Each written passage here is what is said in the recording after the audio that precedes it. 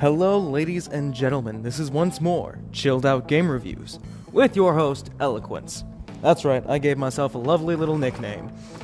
Because, as all you people who've listened to me know, one take, no script, no editing. I fuck up, and you laugh at me in the comments. Today's episode and topic, I'm going to start off with a quote. When the lines between reality and fiction are blurred, that is when the human brain is in the most danger. Don't ask me where that comes from. I know it's a quote somewhere because I've seen it plastered all over the internet during what is essentially the biggest, the best, the brightest time for virtual reality. The metaverse and virtual reality. What the hell is going on with it? So, to get this ball rolling straight away, understand that I am an avid VR user. I enjoy virtual reality. I am playing on a Quest 2, by the way, building my own PC for both this and my virtual reality addictions. And I think that's the best way to put it. Virtual reality can be an addiction, but so can anything else. A lot of people have asked my opinion on the metaverse, being someone who uses something that was bought out by Facebook, plastered with ads from Facebook, and now that Facebook is essentially gone, and now it's Meta, they've asked me what I think. And honestly, I think what's going to happen is, we're going to lose touch with reality. Or at least, to better put it, I think reality is no longer going to encompass just the physical world. We have seen TV shows, movies, YouTube videos, all sorts of different media cover the idea of what would happen if there was a true virtual reality we could basically overlay onto our own. In fact, one of the best medias that talked about this, in my opinion, was a book originally, and a pretty okay movie. Ready Player One.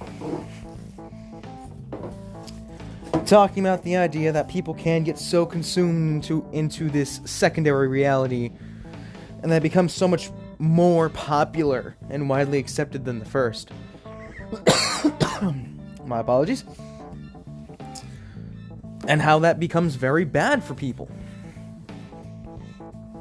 Now, where the chilled out review section of this comes, instead of just being another political talking point like my last one was, is today's actual game, and sort of the binary in which we will measure if a metaverse could be successful, not necessarily the way the metaverse company is saying it, but rather, in its own right, is VR chat. That's right, that degenerate game that has way too many alcoholics, a lot of furries, and too many children than there should even be. And a lot of explicit content if you know where to look. Now, I am well versed in the VR chat games. And it's definitely an interesting thing to see. I like to believe that VR chat in and of itself is a better social experiment than anything else. Especially in the time of a pandemic, in which people have been locked inside for God knows how long. At this point, I socialize more on VR chat than I do in real life. And that's because it comes to one thing and one thing alone. Anonymity. The ability to step outside oneself, one's own reality at this point, and become whoever you want to be, however you want to be, whenever you want to be. And that, my friends, is the step that is different from what virtual reality is now to what the metaverse is going to become. And why I feel like, personally, the metaverse will not last long.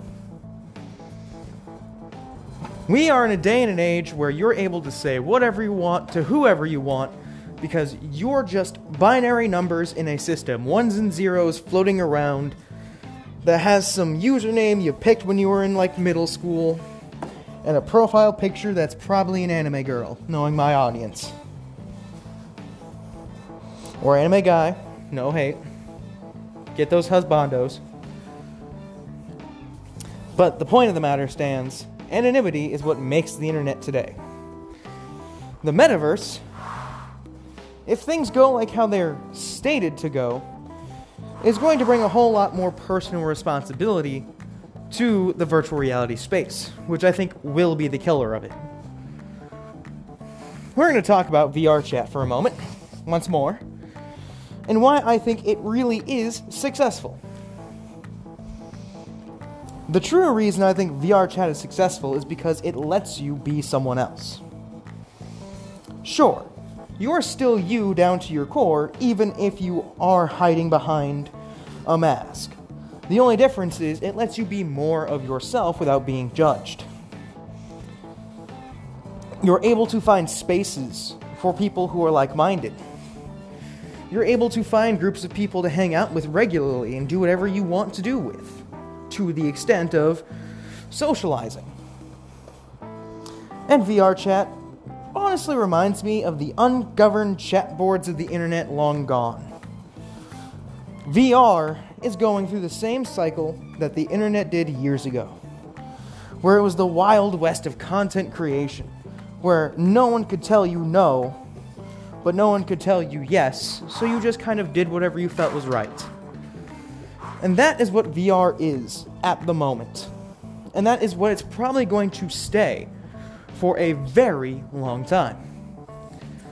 Sure, you'll have companies supplying consumer VR technology, but that's not to say that there'll be other people providing other things. Unlike the Wild West internet back in the day, where we required so many people to give us so much stuff to the point it felt like we no longer had a choice in how the internet developed, virtual reality is different.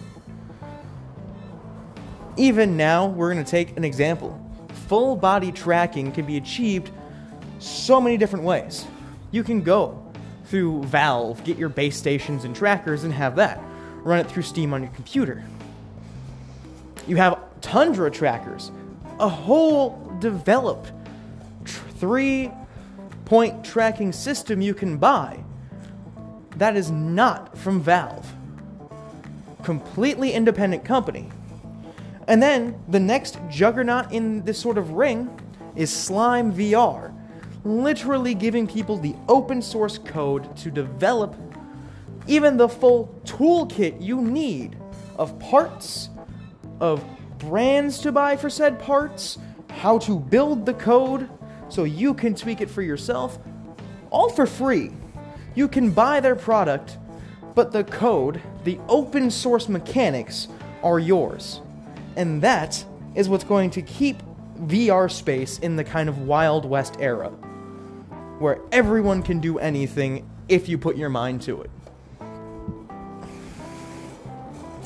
And if you truly ask me, I like to believe that no matter what Meta tries to do, they will never be able to outcompete the open source freehood of people who want to keep VR for the people, because of the people.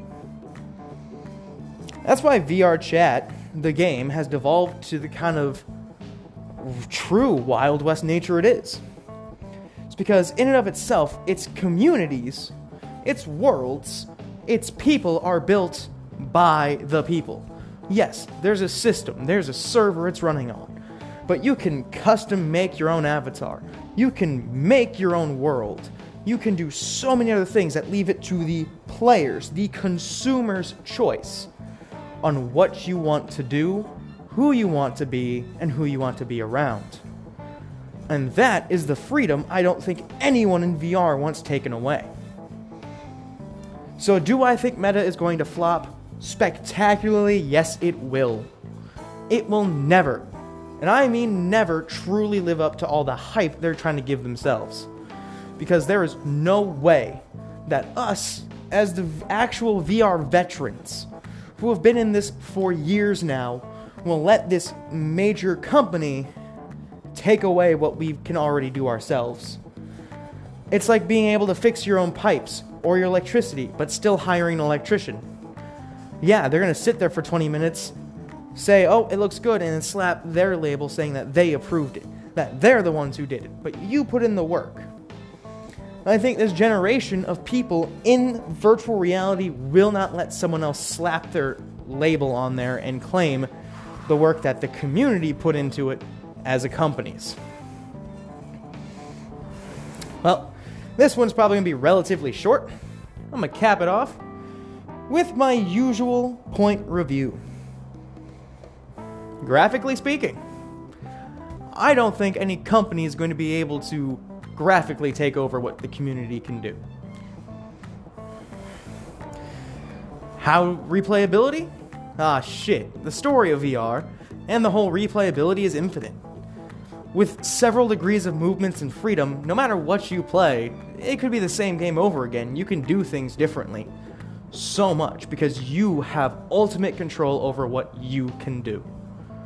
And the stories you hear from VR, go wildly between extravagant tales that you could barely believe to the middling stories of people finding their pets. And that's what VR is. People coming together to share experiences and do whatever the hell they want because they feel like it. And then lastly, do I think you should buy this? I think a lot of people should get into virtual reality. I feel like it is a good next step into the era of technology we're going into. But as I stated at the top of the episode, when the lines between reality and fiction blur is when we're in danger. Keep an open mind about it, but never forget that you have a real life to be in as well. A reality that's constantly around you, and also adapting much like the technology is. Well everyone, this has been Chilled Out Game Reviews, done in one take. There was no script. I know I fucked up a few times. Call me out on that shit. Have a good night.